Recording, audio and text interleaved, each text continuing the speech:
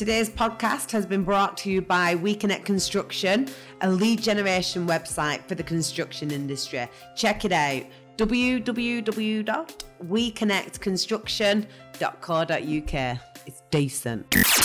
So today we are joined by Lewis Ellis, star of The Apprentice 2019. Now, Lewis, before we get into it, what we do with everybody is a quick fire round. So it will ask you this or this, and you've just got to answer without thinking. Interesting. Watch me screw this right up. No thinking. Okay. Karen or Claude? Claude. Tattoos or blank canvas? Tattoos. Sales or marketing? Marketing. North or south? South. What? Apprenticeship or work experience? Work experience. Brexit or Remain? Remain. Remain. I said south. That's quite weird, isn't it? Yeah. I've been thinking about moving down to London for quite a while. Maybe that's what it is. Well, at least now you know what your heart wants. Although I think you're a fucking traitor. South is generally warmer. That's bad, that, isn't it? Yeah, it is. Coming from a northern, I'm not happy. Right. So, Lewis, let's talk a bit about you. Yeah. So, what on earth made you want to apply for the most difficult interview process in the UK? Do you know what? I don't really know. I think I saw an advert. On social media and it popped up and it was like, I think you can take on Lord Sugar's investment, take on the process, apply now. And I think I applied around Christmas time. So this show must have just finished. I'd watched the show. And I just think I just filled it in. I was like, oh yeah, definitely. Because I've got this thing where I try and take every opportunity. It sounds stupid, but anything pops up and I'm like, yeah, I'm all over it. Filled it in and sent it off. And I didn't think anything of it. And I think it wasn't until February time, I was on the way into the gym and I got an email and I was like, oh, I've been asked to go to an actual interview now. So yeah, it wasn't really with much thought. It was just like, oh, I like the show. I think I know quite a bit about business. Like, why not? Why not take every opportunity? And there you go. So did you have a business plan in mind? Was it in your DNA where you're like, right, I really want to start a company. This is my dream. So I've always, as long as I can remember, said the only thing I want to do is start a business. And the only reason I went to university to study business management, when on the first day at university, I said, I want to start a business. They said, you don't need to study a degree. And I said, I don't give a toss. Why would I want everyone else to know more about it than me in the room if I want to do it? So that's why I went to university. That's why I came back from abroad. All these different things led me to, I want to start a business. But that's interesting because in the quick fire then, so we said work experience or apprenticeship and you went for work experience. So I wouldn't have thought that somebody who had done a business degree would then think... Well, I think it's because I didn't go to uni till I was 21. So I had actually worked abroad since the age of 18 years old. I'd been working for different companies and I'd learned a lot about how to work with teams, public speaking, confidence, sales, all that sort of stuff, marketing.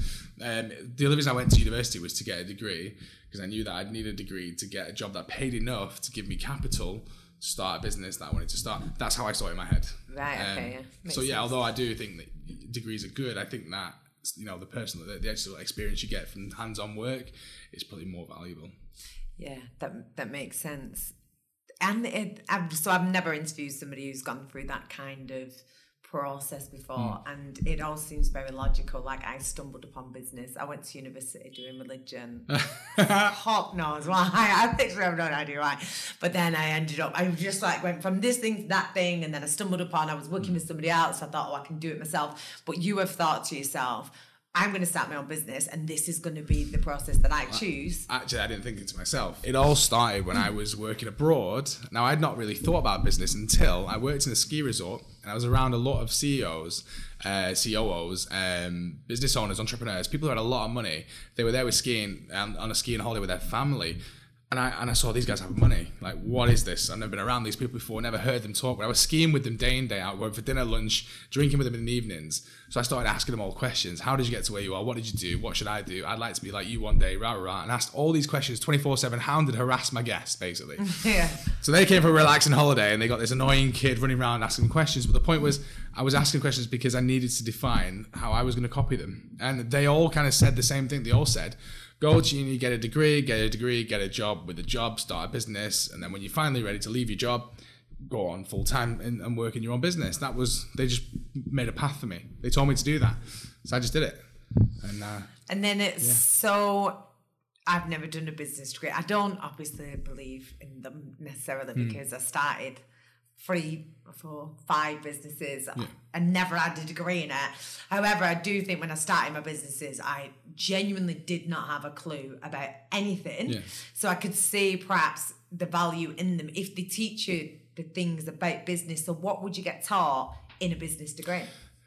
Things like how to work your balance sheets, or like, for me, the most important things were things like marketing aspects of the degree, things about the financial figures, understanding what profit and losses, looking at balance sheet, things like that, and like how to see if your business is making money or losing money, what sort of things you take into consideration, gross profit, net profit, all the different things that you probably learn very quickly if you're doing it yourself.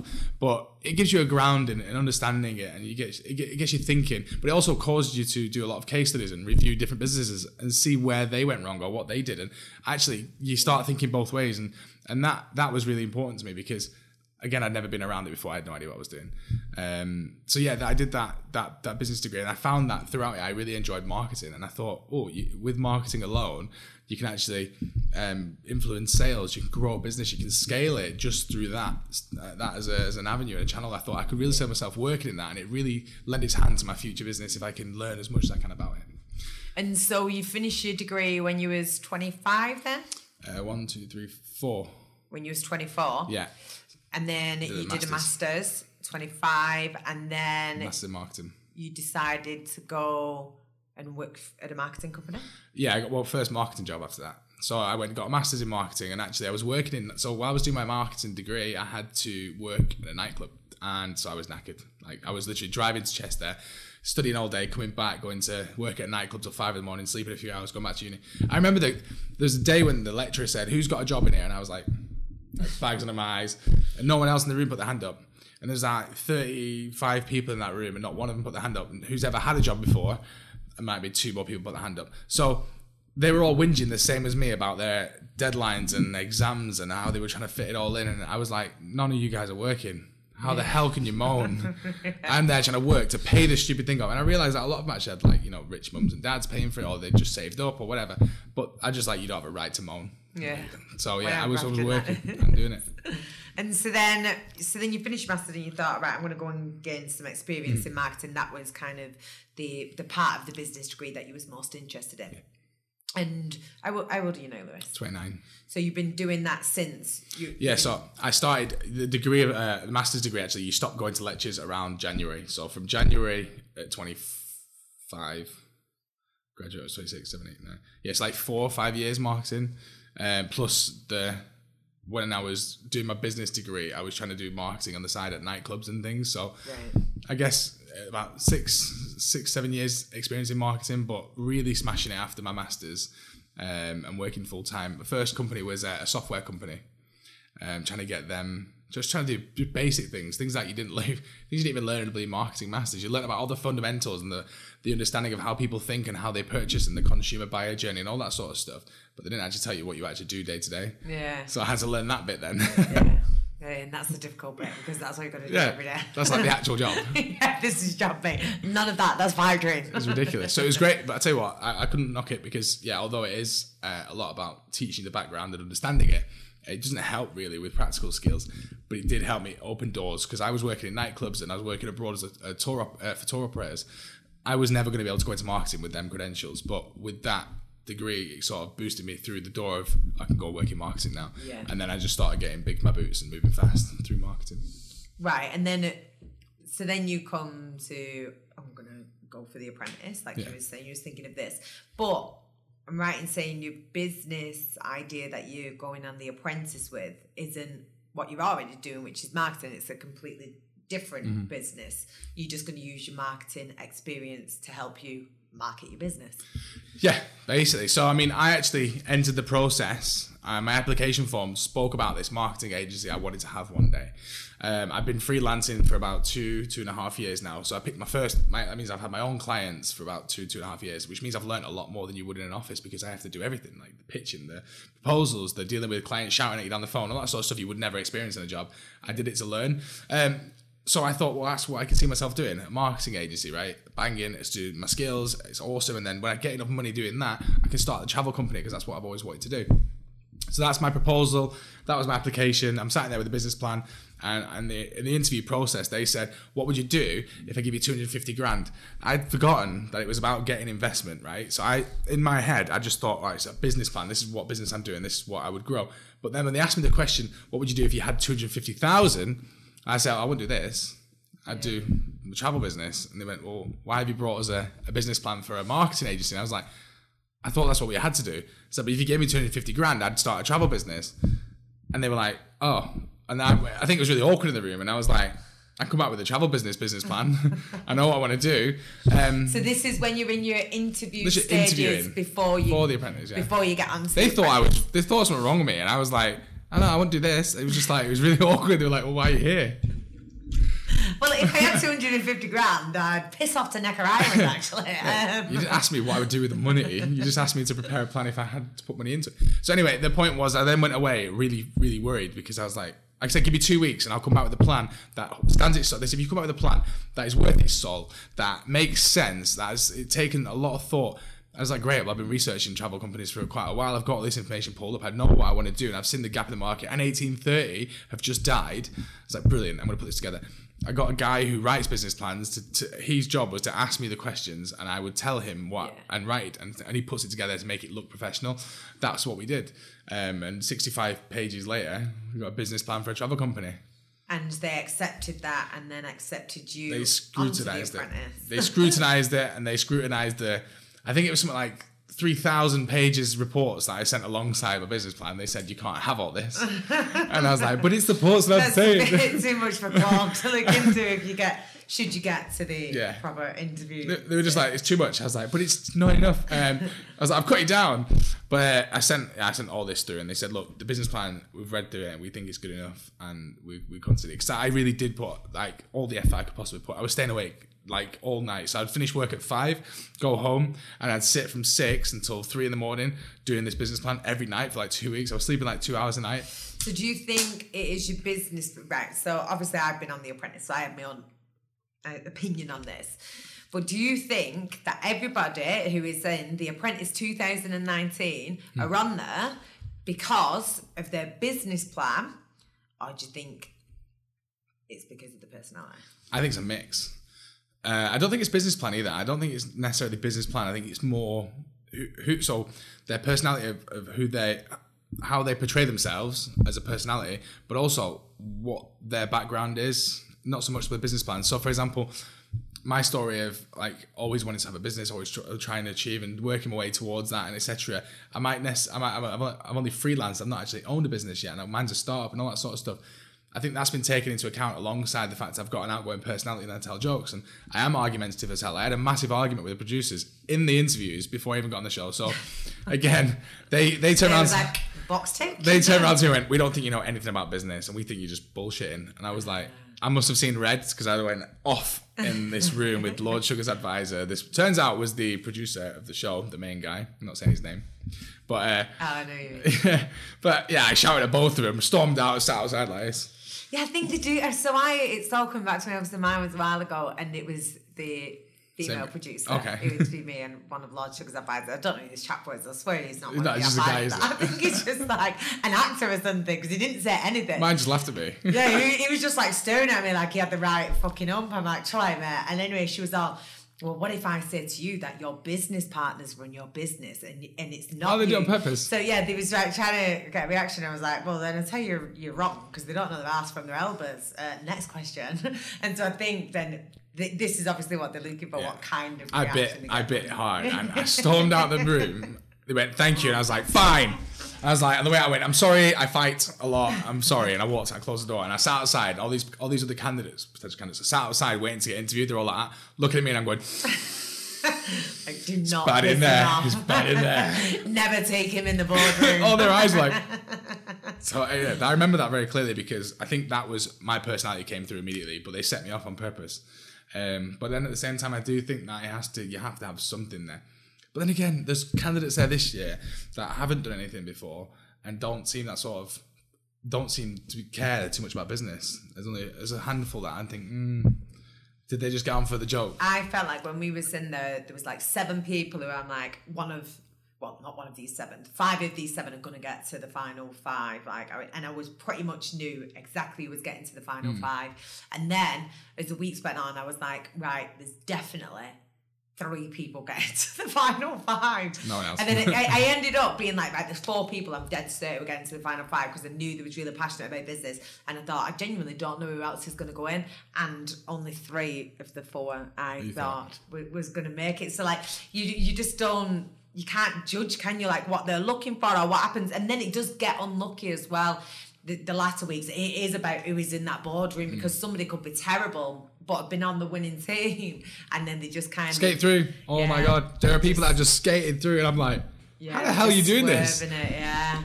And so who do you think in this year's Apprentice is your biggest competition? Do you know what? I think Pamela comes to my mind straight away. Right. Because when me and Pamela first met, we have very similar personalities, very strong-headed. We both went like that. She was very sexist towards us. Well, no, it wasn't. Well, yeah, well, she was, but then I pointed out, and then we argued, and it was like, for the entire, I mean, if it's off camera, you can't see it, but we were just like at each other's necks the whole time. Oh, really? I always say that if I meet someone that I fight with straight away, I tend to make friends with them later on. Yeah. So, I mean, we did sort of get used to working together, but at the time, she's just like me and very similar, very focused and passionate. So between the two of us, we're just like at each other's necks fighting. I'd say she's my biggest competition for this show. And then who is your least competition? In terms of the least, the lowest, less. Yeah, who do you feel like? Who do I not worry about? Whatever the question is. I have to admit, I don't feel threatened by Ryan Mark, but it's like because he's like a puppy. Why? Because he's just nice. He's about as threatening as a box full of kittens. So is it his personality opposed to his I business acumen? I don't think he could be like a dark horse. Though. He could just like come round and like knock me over, but I wouldn't know. But I just had never worried about him. I just get on with him. Have you discussed other people's business plans with them? Do you know who's doing what, or like what you think? Oh, do you know what? That sounds like a good idea. So, actually, I know. I've spoke to a few. I know what everyone's businesses are. I've spoken to some I think that are really good, some that I think that's the worst thing I've ever heard. Who? Tell me. Lottie. Why? What's the business one? Oh, Lottie's business already exists. Oh, it already exists? Someone else's company. Oh, what? It's someone else's company. So Lottie's business plan, the name, the idea and the name already exists and it's not hers. So I don't know. So she's just copying someone, or are they literally part copying of the business No, as well? no. Well, it's not hers, so I just don't know how you can get away with it. She's literally, even the name belongs to someone else. I don't understand. So I don't know when that's going to come out. I don't know. Why? What's that business then? I'm not saying it. Well, what's the business plan? So it's like, and that's the worst part is I don't like the business plan full stop. So it's a private members club for females who like hunting and live in the countryside. So it's called. I mean, that is fucking niche. Niche. Because, I mean, who likes hunting anyway? I'm dead against it. And then, it's just females. It's just why. Yeah, I think it's just big. I think it's just that it covers a lot of things that I hate. It's like just being the segmented group in itself I don't really like. But also then the fact that it's then killing animals, which I hate. And then on top of that, it's, I don't know, it just gets weirder. It's like countryside stuff that I never would ever get involved in. It's a weird one. But I know that the name I've heard before when I came out and I looked. Yeah, I know it exists and it's not hers, so I don't know how she's going to get away with it. Well, I don't know what she's doing. She's literally just gone around, she made this up. Must just because she's just like, well, she's a librarian, isn't she? So what's her experience in this that she goes hunting? How did you get the process as a librarian? Come on!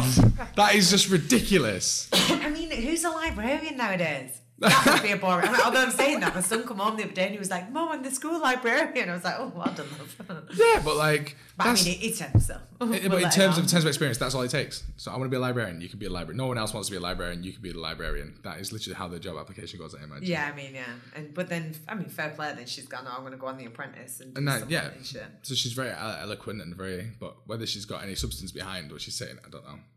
Yeah, she's frustrated me watching her on TV. And I know it's TV, and so I don't like to judge people because I know a lot of people probably didn't like me, and a lot of my friends who was in our season of The Apprentice, and I was like, oh, they're not really like that though. But from what we can only judge as viewers of what we've seen, and There's just been things said on social media and just her attitude towards certain situations. Yeah. She seems really right wing, which there's not really too much of an issue with that, but it's too much. I just feel the whole persona is just it's not herself. Too much. I feel like it's an act sometimes. Like my favourite was the when she went, "I'm not here to make friends. No, was it? I'm not here to get on with people. I'm here to start a business." And Logical went, "What?" She went, "I'm not here to get on with people.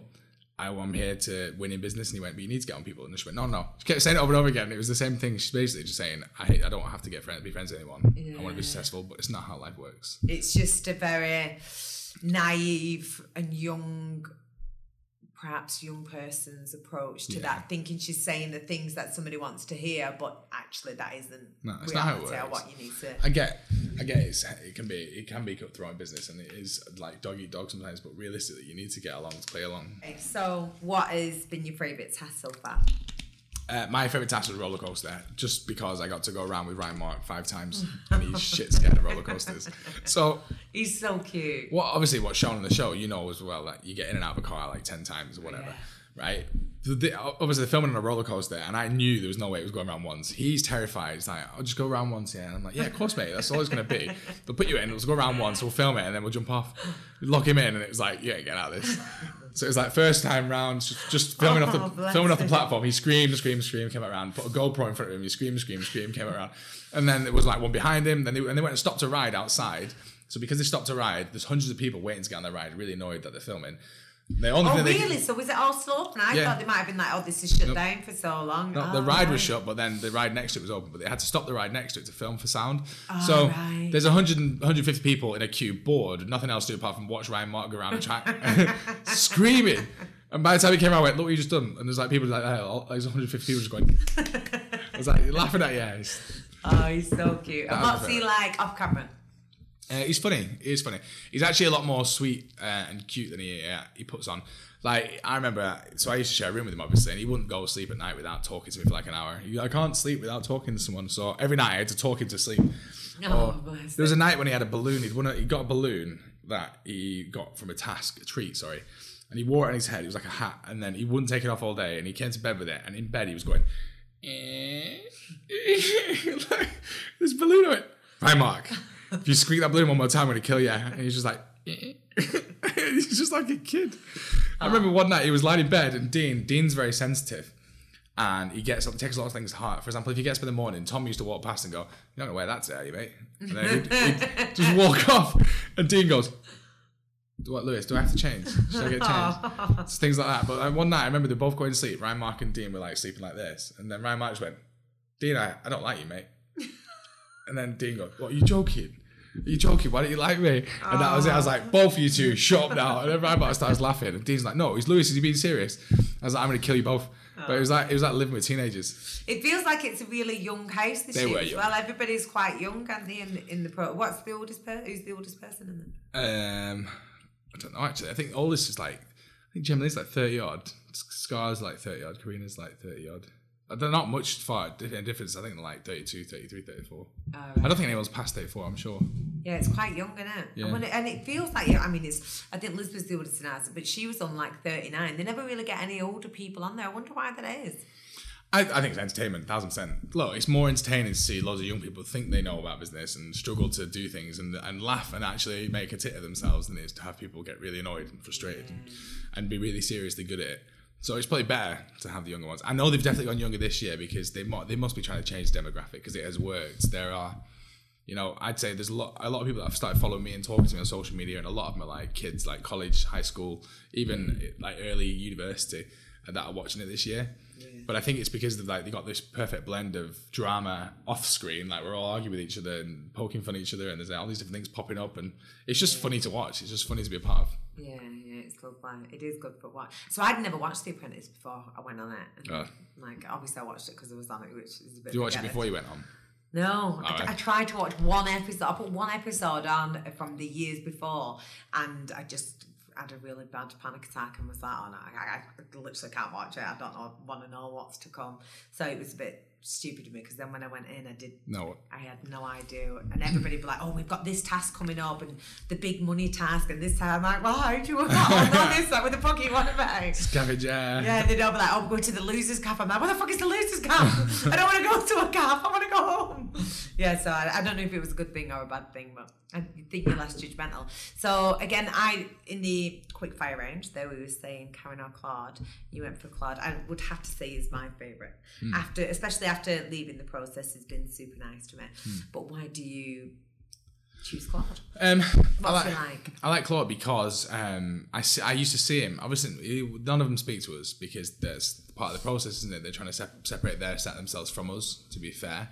But I used to see him helping people on the side, or someone would come past and be like, "Claude," like recognise him, and he'd go and talk to them quietly and be like, "Obviously I'm working," right, and they'd be his friends, and I just see him being nice to people. Yeah. That's sort of what it was. At the end as well, he made an effort to come out and sort of say, you know, I'm a real guy, I'm a normal person. You know, during the final, everyone's there, and then he'd go back off into his. And then what about Lord Sugar? Do you speak with him? Obviously, I know some answers to this, but do you speak with him outside of the process? Does he offer you advice? I don't think Lord Sugar's ever told me again. Because I've seen him offering you some advice. Oh, actually, just being super judgmental about your tattoos. Like, what? It's quite sad, that, isn't it? So I'd say I idolised Lord Sugar. I'd say that, honestly, one of the reasons why, when I was in a ski resort, I started reaching out to people was because I'd read his autobiography. It was on a bookshelf I think it was in Austria. I was sat, there's nothing else to do, no TV to watch, fireplace, and I started reading this book before the season, and that sort of got the cogs turning. And I realised that, like, I read sort of the journey up to where he'd started his AMS, whatever it's, with the cassette player, and he'd just done this new cassette player type thing, and it was awesome. So his journey up to that point I'd read, and that really inspired me to start asking questions. So I find it quite sad now that further down the line, and that the guy that I've been looking up to and the guy that I've been watching, not because of The Apprentice, I've been watching what he does because I like his journey, and that's inspiring to me as a person. Because he's come from nothing. Yeah. He's self-made. For me, that's it. He's self-made billionaires. That's it. For me, I think that's it. He never had cash. I never had cash. My mum's always been skipping. Her entire lives we had no money. To see someone do it is amazing. And I think that's what it is for me. That's quite sad about it, because I don't want to have an argument with someone, especially an irrelevant one. So for the sake of the listeners who don't know what's happened here, who have been living in a hole, then Lewis has ended up having a dispute with Lord Sugar on Twitter because in one of the tasks you had no top on and you've got loads of tattoos, and Lord Sugar has obviously watched this back. I'm guessing he didn't see you at the time with no top on, and he said, what was his words? He just went something like, Lewis's tattoos are horrible, what does he look like, and basically asked other people what they think. And I sort of took it as a joke because I know his personality, and I wrote, "Oh, why are you trying to do me like this?" Just as a joke response, and that was it. And then, because he'd asked everyone what they thought, what he did was, over the next few days, I started getting messages of people tagged in things like, "Oh, you look crap. Business is not about, you shouldn't look like that. You should be," and like, things like really random stuff, like, "You should be disgusted. You know, they look horrible." Some people are just not random stuff, things I don't really care about. But I just thought I'd make a point. I'm going around talking to kids at college and university, saying to them, be resilient, don't listen to other people, never let yourself get bullied, stand up for what you believe in. So I put a post out saying, you know what, thank you for everyone, because other people were defending them. I said, thank you to everyone that's defending these horrific tattoos. I was like, never let anyone tell you who you should be. Don't let them judge, don't let them feel like they have the right to judge you or your body. I thought it was quite a positive message, and I shared a picture of my tattoos. I'd just been to a spa that night, so I was going to share that picture anyway. And then cut to the next day, so this is like the Friday, so following the show on the Wednesday, I think I got a tweet coming back from work saying something like, another response, "Lewis, I have the right to judge you if I want to," kind of thing. "Your tattoos Lord Sugar." Yeah, he says, "I've got a right to an opinion. My opinion is your tattoos are horrible. What are you, a Kindle? They tell you stories," something random like that. "Your kids are going to be embarrassed of you when you're 50 years old on the beach." And I was just like... So actually, Lewis, I didn't know about this second tweet. I knew about the first one. Yeah. I didn't know there was... So the first one was not... It was more like a joke, right? Yeah, and then I seen you handle that, but then I also seen you saying, like, "Okay, boomer." That was me responding to the second tweet. Right. So I didn't click on that second one. I thought that was the first one. But he deleted his first tweet. So his first tweet was deleted. And then he's then going to put the second one out, quoting me, do my positive message, saying, "I've got the right to an opinion, and my opinion is they're horrific." He goes, "They tell a story. What are you, a Kindle?" Jokes. Right. Insert laughter. I mean, the thing is as well, it does have, but it's difficult because you're not friends. I guess you're in this process still at the minute as well. You're still there. You're still going to the boardroom and all the rest of it, and you're not friendly with each other. He's not going to be making you a cup of tea and inviting you around for dinner one evening. So then to have a dig, you will know, as I do, that he's got a dry personality in the boardroom. He says loads of jokes. I laugh at his jokes, and they are what they are. Some are really funny, some are, and then he's made this joke publicly. But I guess you're not really on that level with him where you're like friendly for him to. It was more, and he's got like 6 million followers as well. It was more the fact that he'd asked for an opinion on my body, which is fine. Like, I could take that on the chin. But then I was like, you know what? These messages that are coming through were caused because of this. Those trolls wouldn't have been even sent my way if he hadn't said anything. And then on top of that, obviously his following's quite older, so they all agree with him. And then my response to that was sort of positive. And then he took that again and said, you know, I've got the right to an opinion, which you do. Fantastic. Your kids are going to be embarrassed of you one day when you're 50. I'm just like, come on, now you're getting personal. This is a personal attack, personal attack on me. That's what I took it as the second time. I thought, right, you've had the jokes over, and it's personal attack now. So I just, instead of getting drawn into a Twitter argument and a debate about tattoos and whether his opinion's right or wrong, I literally just responded, okay, boomer, which is the opposite of like you're a snowflake. It's basically me saying that I'm not going to be able to change your mind. You're part of that minority of a generation which feels the right to voice their opinion and belittle, maybe, or tell people how they should act or be at a younger age. So that response, only 2 words, means a lot to a lot of people. So bang on trend, okay boomer, and I think I nailed it. I think we can all agree I nailed it. That tweet was seen like 11 million times. It has 136,000 likes, and I was dead proud of it not because of like, oh, I did a smart comment or a witty comment back, but because the amount of people that jumped on and agreed with what I was saying is like, yeah, there's no reason for him to be doing that. Yeah, so what does boomer mean to those people who don't know? Because I didn't know until you tweeted that and I had to Google it. Yeah, a lot of people had to Google it. Yeah. So it's baby boomer. I'm just saying, okay, like whatever, to a baby boomer. It's like, whatever, baby boomer. Like, whatever, old guy. So that's the generation. It's just me going, whatever, old dude. Like, I'm not going to change your mind. And I get it. Some people are taking it disrespectful. It's not meant disrespectful, actually. It's just meant like it's kind of just a pacify comment, like, not interested, whatever you say, I don't care. It's more of an I don't care than anything. Yeah. And it's aimed at the baby boomer generation, but not all of them. It's not. It's a lot of them actually have tattoos, which is weirder.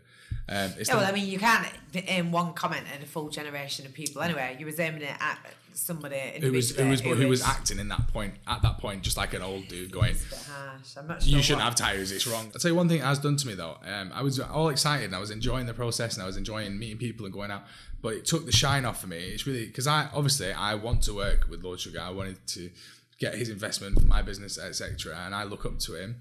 Then for him to turn around and sort of start making personal attacks and digs, at that point you don't know if he likes you or not. He probably doesn't like me now, but the point is, it's not fair. So it's just dulled it a bit for me, which is quite sad. I was really enjoying it up to that point. I don't want to be seen as someone who gets in petty arguments with people, and I didn't ask for any of that day. Mm-hmm. I didn't even ask to take my bloody top off. The only reason I had to take my top off is because the 2 girls that I was working with said to production they didn't want to get in the water because they didn't want to have their bodies broadcast across the TV. And now I understand why. I've never seen him do that before. I don't think I've ever. So I follow Lord Sugar, and I don't think I've ever seen him tweet like calling a candidate. No. I mean, so he either really, really likes you or he really doesn't. He either thinks that you can definitely take it and he sees something in you where he really likes you, and so he thinks that he can cross that line with you, or otherwise he just, and I guess you're just not going to know. I guess he just hates me, but to be honest, it'd be weird if he just... It makes no sense though. Like, what have I done to offend or to provoke or anything like that? Nothing. All I've been doing is trying to prove that what I can bring to the table.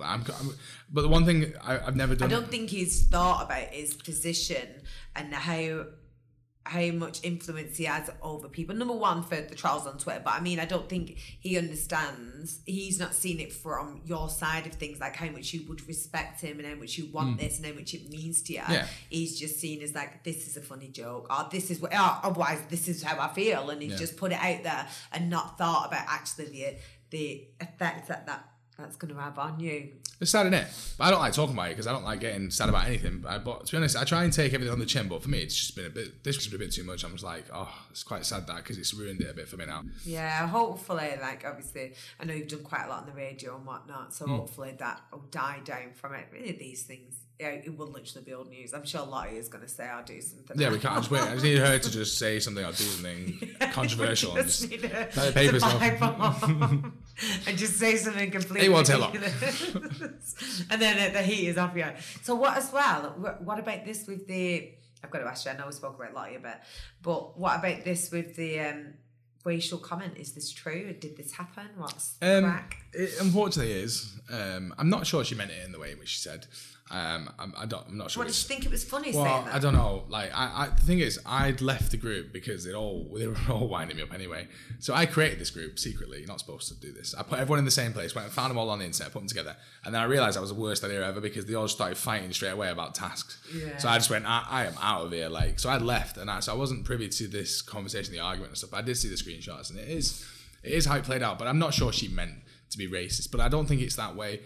I don't think it is like that for her because where she's from, it might just be normal from her area because she's from a small farm village. But for me, that's what I'm thinking. Is she's just some like right wing, narrow-minded, kind of sheltered? No, I don't know. I think it's her area. I think where she's from, that's okay, maybe. But like the thing she said, other comments as well. I'm like, you just don't say it. Like for me, it's not okay. Now, I'm glad that the guys that were involved in it were so vocal about it and did shout about it and did raise it as an issue because it should never be accepted. I don't like the fact she said she didn't say them and that she blatantly said, I did not do that, I did not say that. Did she deny it? Well, yeah, I mean, there's in the screenshots, papers. so obviously...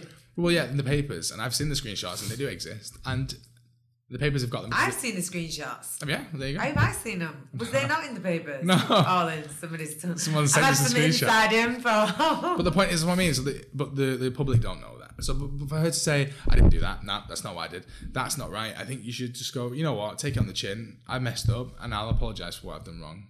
That's what needs to be done. Yeah, so then it was Lubna who she said this to. Yeah, so Lubna just deserves a public apology. And well, why has she not just done that? If you say some people mess up, why not just? Because surely nobody believes her. I saw a tweet between Lubna and Lottie recently. I saw Lubna said something to Lottie saying, oh, you two trying to get in the paper because Ryan Mark and her are pretending to be in a relationship now. Brilliant.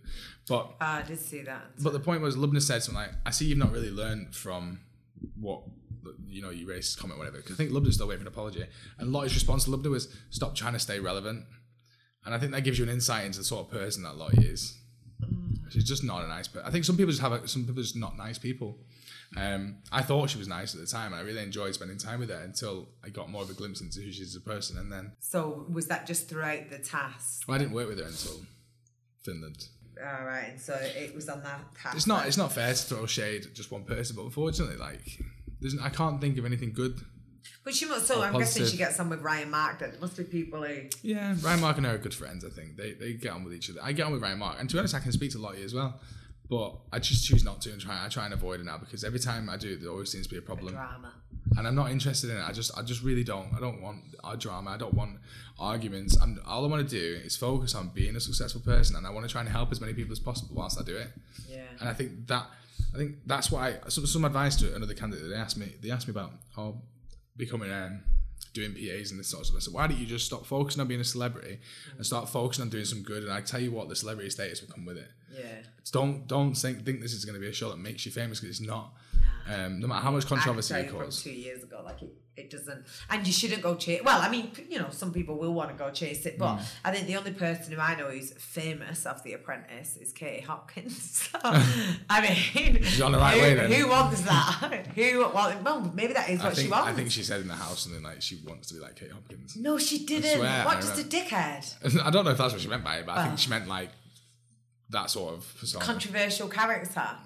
No, why would you? Well, I mean, it's just for me. There's more. Obviously, there's some famous people who have got millions and millions of pounds, but in general, as a whole of this throwaway celebrity thing, there's much more money in business than what there will ever be from doing PAs and public speaking. I do the public speaking things because I like it more than anything, and I think it's good to help with suffer with anxiety, so to push me on from that, and just getting out and about, meeting new customers.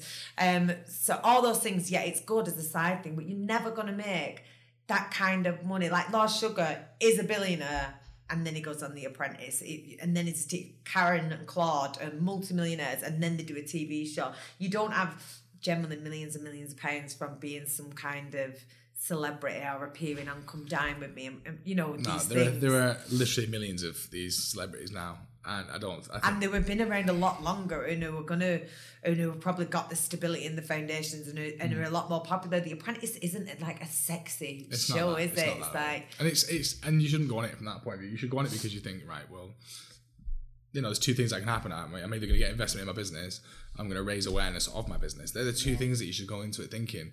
And when you come out, you can think, right, well, great, people now are aware of what I'm trying to do. For me, it was more about publicly saying to everyone that knows me, I have been hiding away the last few years, working away in the background. I've not been making any noise about it. But this is what I'm doing. This is who I am. This is what I want to achieve. I'm putting it out there into the universe, law of attraction, all that sort of stuff. I'm saying to everyone, this is what I'm doing. Now I can't fail, because if I do fail, there's hundreds of thousands of people going to take a piss out of me. That is pressure, and it's hell, So I'm exactly in that position now, where I did launch the business of The Apprentice, and now I feel like no matter what, I cannot ever let it fail. But that's the point. Because there's no way that I can have somebody writing in the press like, oh, business goes tits up, Lord Sugar was right not to invest. So like every single piece of me now is like, I need to fucking prove that he should have invested in me, and that I am going to turn over millions of pounds. So it does give you that additional drive and the additional, but I always went on there for business. I was never going to be I'm like, when I went on, I was like 33-year-old ginger mom from Bolton, like, who the hell is going to want to follow me? You're not a ginger mom from Bolton anymore. Yeah, I am now. But I mean, like, who's going to want to follow that character? Do you know what I mean? Yeah. No, I'm not going to get the followers. Nobody's going to start paying me to promote the glasses bikinis. No, they're not. They're in there, actually. I was going to say, you're just talking, I realised you've not got glasses on. No, I never wear them anymore. Well, I've just started to wear them, actually, in the last couple of weeks, because every time I wore them, then people recognise me, and I literally hate that thing. But also, then people would just, like, call me loads of awful names. Right. And I was like, I really fucking like the glasses, and everybody's like, why would you wear them glasses? I'm like, because I fucking like them. Do I'm still from the north, mate. I will beat you home. Yeah, people are wankers. But I've started to wear them again, because they are actually my favourite glasses. We'll have a little picture after it. Okay.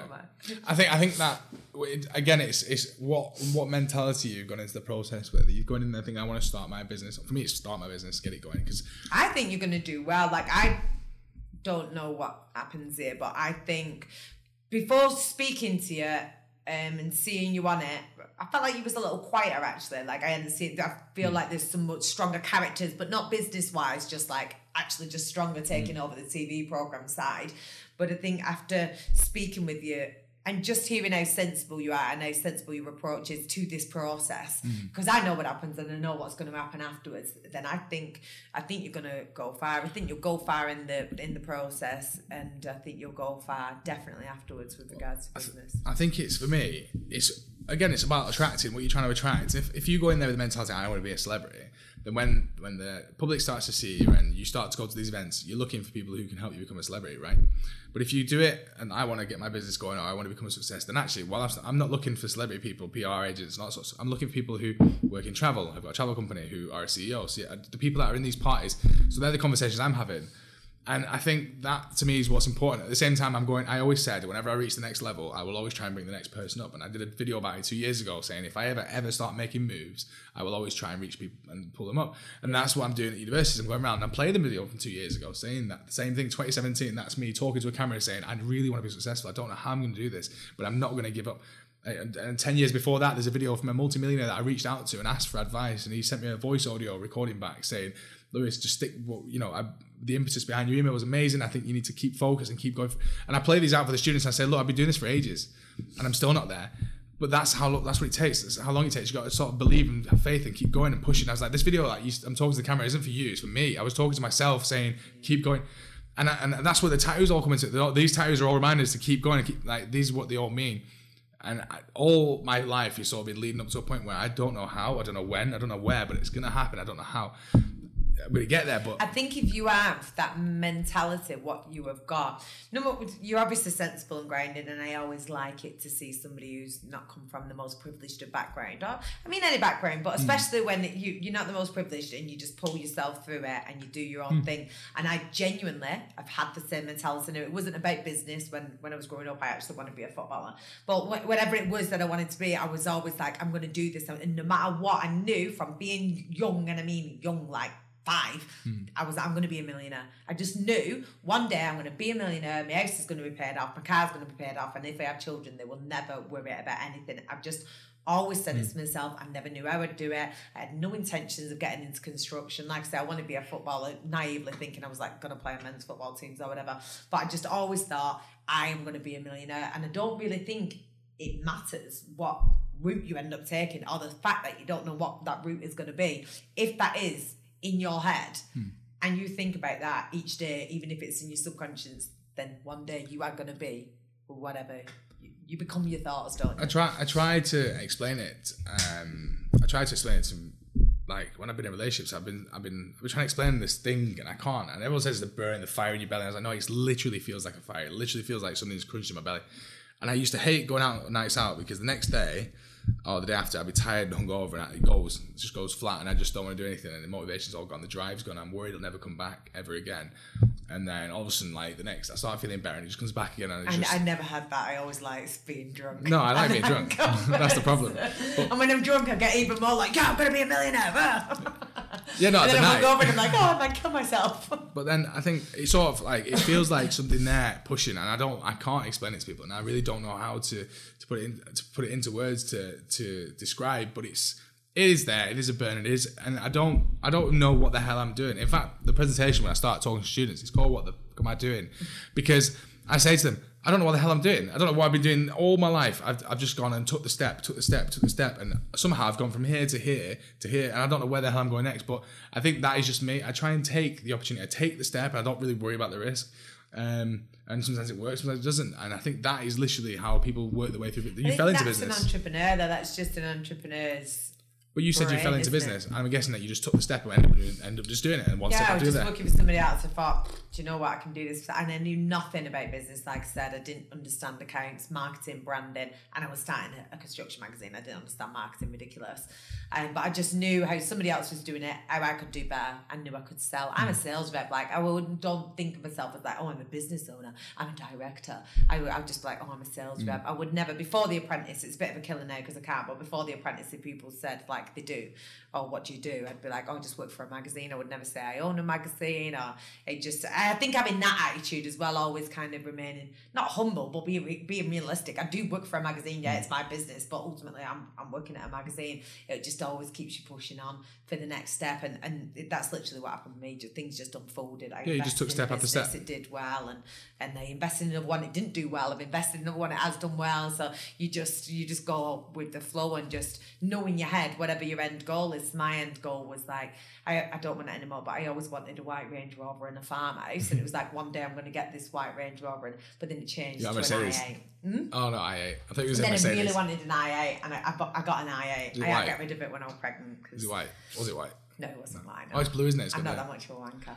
It was a black one actually, but it had some blue flashes on it. Yeah, but yeah, I mean, I did feel like a complete bellend, and everybody was also, oh, you dickhead, whatever, fuck off. Driving around Bolton in a nice car. Yeah, driving around fucking Bolton in. I'm sure all the kids love that. Yeah. I wouldn't do that full stop. But I think, yeah, if you just have these things, you might, obviously your plans change, the car you want changes, the house you want, whatever it is, but if you always know, like, oh, I am going to get to this point, you make the right choices. I don't think it's about making our choice, it's just you end up on the right path because you end up creating it. Without thinking, you go, that's probably going to get me close to that. Yeah. And it's only when you look back, you'll be like, oh, that all made sense, why I made all of these decisions. So I've been doing this 10 years, and now I can look back and be like, that's why I did that. And this is how this has happened. But at the time, I didn't understand where that was going to take me. You just got to do it day by day. As I was saying, I played that video from just a couple of years ago to these students, and I'm saying, they're my words, and that's me talking to the camera. This is me where I was, this is what I was doing. And then cut to just 2 years, and I'm saying on the camera, I don't know how I'm going to do this, but I'm going to try and take every step every day. I'm going to keep pushing it. I know this is where I'm headed towards. I'm going to do this next and just watch. I'm going to go out and meet 10 business owners from around Manchester. I'm going to interview them. I'm going to find out how they got to where they are. And I actually took the business owners, there was agencies at the time. I was looking at marketing when so I took their advice and I did follow it through. And I'm now at a point where look back and I'm like, crap, I did what I did. So did what I said I was going to do, did it, took every step, followed their advice, and now I'm here.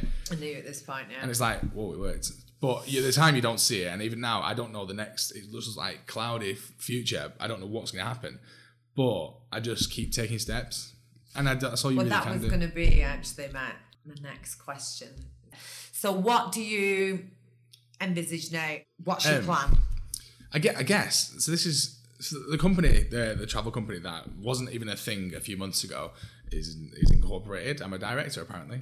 Well done. Congratulations. Doesn't mean anything yet, but I am a director. I found a business partner, so I reached out to a guy. I took some guy's advice. I met a business owner and I said, look, what do you do? And he went, look, I found a guy to work with. And he said, business partners aren't for everyone, but he said, if you find someone that complements your weaknesses and you've got his weaknesses as strengths, like, and you go together, you should work together. So I started thinking for a few months, who do I know? And I knew a guy that I'd met a few years ago, worked abroad. He ran one company, I ran another in the travel business. I reached out to him, we were good friends, and then I started speaking to him, like, you know, and he's got strengths where my weaknesses are. Like, he's empathetic, he understands people's emotions and feelings, where I'm more like, dust yourself off, shut up, get on with it. But like, whereas I'm louder and more outspoken, he's still confident, and I think it just goes together really nicely, and we're sort of collaborating to pull it together, and so it has been incorporated. I guess what it's done is it's forced me to start a business I never thought you could start without money, right? So I haven't got any cash in the bank. I'm waiting to see if I get investment. I think this is the biggest problem with most people who are who have this dream of starting a business. I need cash. And they think, oh, I need cash. And all right, that's what I think. Sometimes you do need the cash, yes, because you even need to be stable yourself and be able to, if you've got bills to pay or whatever else, so you need to be able to cover those. And if you need to buy stock, for instance, then yes, you need cash. But not every company needs to have cash. I started my company with like £500 in my bank. I literally got made redundant, bought a fax and scanner, had a laptop, and I had £500. I was like, I need to make some sales because I need to feed my fucking kid next month. So and then I took it from there. So I did 15 grand sales in the first month, for instance, 18 grand in the next. So I was making money straight away, could pay myself a bit of a wage. But I could have stopped myself 3 years before I started my first company. I wanted to. And I asked my mum to borrow me some money. She didn't have it. I asked her for 20 grand because I thought, I need some offices, I need this, that and the other. And I didn't need any of it. 3 years later, I just thought, do you know what, fuck it, I'm going to do it. I did it from my living room and I cracked on. And I think the biggest problem with lots of people is overthinking it and not actually just taking that first step. When you're saying there, do one step at a time, you have literally done the first step now. You've got your company incorporated. Yeah. Now you're going to go and get yourself a website, I presume, and just do things step by step. And it's not always you need all the money in the world to do it. That's what I said to Luke. We're sat there talking. Luke's my business partner. We sat there talking, and I said, "Look, right, first step. Well, what do we want to do? We need to nail down what we want to, what it's going to be. What's the company going to be about? Why is it different? Okay, there we have. We sat down and made it. Okay, the next step, we need to make it incorporated. We start a social channel to show people what we're going to do. Let's start shouting about it. That's what we did next. And a website. Well, I'll build a website. Luke, I can build a website. Sweet, we'll do that. And we need a business bank account. Luke, can you sort it out? Yeah, he's going to have done that. All of a sudden, it's coming together. And I guarantee in 2 years' time, I'll look back and go, how the have we got here? Yeah. And we'll probably celebrate and we'll laugh because we don't know. We know at some point we're going to need cash, even if it's just for marketing, right? But what we do know is that we're not worrying about it. When we actually get to that point, and that is the wall, we're going to figure it out. Well, I mean, with regards to your marketing, you are on the biggest business program in the UK at the minute. So I'm guessing this is going to be marketing enough for you. And I know from experience of being fired that the amount of hits you get to your website and the interest that you have in it, I'm selling business to business. So it's a little more difficult. But when it's business to consumer, in that first year of either winning or losing the apprentice, if you get to the point where your business plan is heard, then everybody who I know in the final 5 of my year just ended up getting so many orders and doing so well off the back of it. And then if your service or your product is good, then people are going to come back, repeat custom, word of mouth. So hopefully that would be enough for you that you might be able to just do this on your own anyway. This is it. And I literally, since being on the show and coming out and obviously now watching it on TV, I've reached out to business owners who are travel company owners. I've spoken to, I think, 4 in total. They've got travel businesses. They've had them for years. And they do not too far away from what I want to do. And I've said, like, look, what did you start with? One guy said $1,000. One guy said 100 quid. One guy said, you don't need any money. One guy said, partner with me and I'll do it for you. And I was like, no. It's like talking to the devil. But the point was, like, lots of these people and I just started doing themselves. Like, look, I don't care if it fails. Did any of them start with a large investment? No. And I don't care if it fails because I'll just start again. Yeah. And if it fails, I'll just start again. I literally have as much time as I've got before I get hit by a car. I'm going to guess it's an ambulance because it'd probably be ironic. But the point is, I'm around. I'm just going to keep trying as long as I'm around. And I've got Luke with me now as well. So actually, he pushes me. So whereas I get distracted with apprentice things and going talking to, he's like, Lewis, we need to do this. I'm like, oh, yeah. So actually, it's nice to have someone to kick ideas around with as well. We don't know where we're going. We know what we have and we know how it's different. And I saw Thomas Cook and I saw 1830 close its doors and I used to work for 1830, so that hit home and I was like, well, that's because they haven't done this. Yeah. I was like, why is no one doing this? I looked at TUI Travel and TUI Travel had done like some piss poor attempt at reinventing themselves for youth, and I was same properties, same terrible holidays, same thing that everyone's always done. I was, that's not going to get any business out. This isn't my business plan. And then I look at coming out and Thomas Cook has closed down and shut his doors. That was rough because I worked for him for quite a long time. A lot of people I know was out of jobs and they saw it coming, but it's because they just weren't evolving. It was literally like watching Blockbuster all over again. Yeah. You're not changing for the consumer demands, the way in which people are shopping and searching. They work on volume with a tiny margin. Well, that doesn't work because there's internet now and people can do it cheap themselves. So the business model is flawed. And I look at them and I'm thinking, well, if I can do better, why am I not just doing it? So that's what's pushed me to just start. And like, I think a lot of people that I know from school and that, a lot of people are supporting, but a lot of people are hoping I'll just fail because they don't want me to do something different. I can get the vibes off them. And so for me, it's more about just showing everyone that, screw you, I'm going to do it anyway. Do you know what, as well, Lewis, I'll tell you another thing, I am completely fucking oblivious.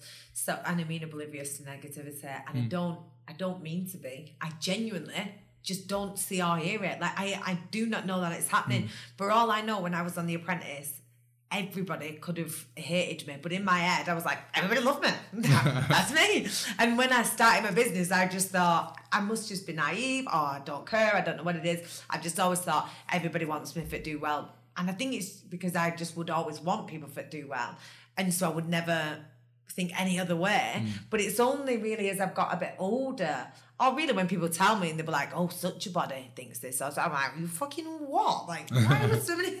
This is like foreign language to me. Why would you not want me to do well? And I think if you, especially now with you being on The Apprentice and having so much exposure, if you can just, and for anybody who's starting a business, if you can cut out that bullshit and just worry about anything good. And the only people that on a serious note, the one thing that's got me this point in my life is the only people whose advice I listen to are the people who've done it before. Yeah. Like, I rang you before I somehow got hold of her, but I spoke to you and I said, can I ask some questions? And that was exactly how I tackled every area of my life. Trace it back to me. I was like, 18 years old in a ski resort, asking people who had businesses there, how did you get? And ever since that point, that's all I've ever done. I reached out to a millionaire because that's going to be what makes you do well, though. I'm the same. You just soak it up like a sponge. And the thing is, people love to tell you their story. And I'm going to say 90% of the people who I've met in business, I've done exactly the same thing. And I still do exactly the same thing as well. I don't stop doing that. Anybody who I meet who I think not necessarily has more knowledge than me, just has different knowledge, who understands the industry better, has had a different experience, whatever it might be, I just peck everyone's head. And it must be annoying, but I don't give a shit because it's helping me learn from them as well. And I think most people who are successful have done that themselves as well. So when you have somebody like yourself who's saying, like when you rung me up and you had loads of questions, I'm like more than happy to tell you everything I can and to help you on your way, because you never know, in another 3 years I might want a really cheap holiday. I might want something back from you. Then I put you on my podcast. So I wanted you on my podcast. So it's nice to be nice, isn't it? But I think as well, like what I was saying was usually you cut out positivity. I just don't listen to anyone's opinion unless they're above me. Basically, if they've done it, then I'll listen to their advice and I'll listen to what they've got to say. Anyone who's not been there and done it, they've all got an opinion, they've all got advice to offer, but realistically it's got no substance behind it. The only ones that matter are the ones who've been there, done it, and have seen the struggle, the fight, or just got, that's a bad idea. But even sometimes they're wrong. Do you know what I mean? You never know. I find myself doing this a lot to people when I know that I'm not of the same opinion, or it's not going to matter. Just being like, yep, and just thinking, oh, finish what you say. Like, just stop saying it, because it's going to come to an awkward end, and I'm just going to be like, oh, right, okay, I'm not going to do that. Okay, thanks. But yeah, I mean, you're doing the right thing. Just anyone, like I say, it shouldn't just be businessy people, like you say, just anybody who's in that sector or had some kind of experience, a customer who's had a shit experience. You can literally learn off everybody. But Lewis, I'm going to wrap this up because I feel like we're going to be sat here all night otherwise. So, right, okay, tell us then, what are your social media accounts where people can follow you? Most people are connecting on Instagram and LinkedIn. So on Instagram, it's Lewis_Ellis_. On LinkedIn, it's just Lewis Ellis. I think if you type in Lewis Ellis on any platform at the moment, I'm coming up, so it's quite handy. Perfect. Twitter's I'm Lewis Ellis. And then at the point where we know what's happened with you in The Apprentice and your website is launched and up and running, we are also going to be adding this to the link. If you just search the details alongside this podcast, you will find Lewis's website link as well. Lewis, amazing. Thank you very much. Thank you. Thanks for listening. Please remember to visit www.michaela-wayne.co.uk. Subscribe to the podcast, leave your feedback, and don't troll.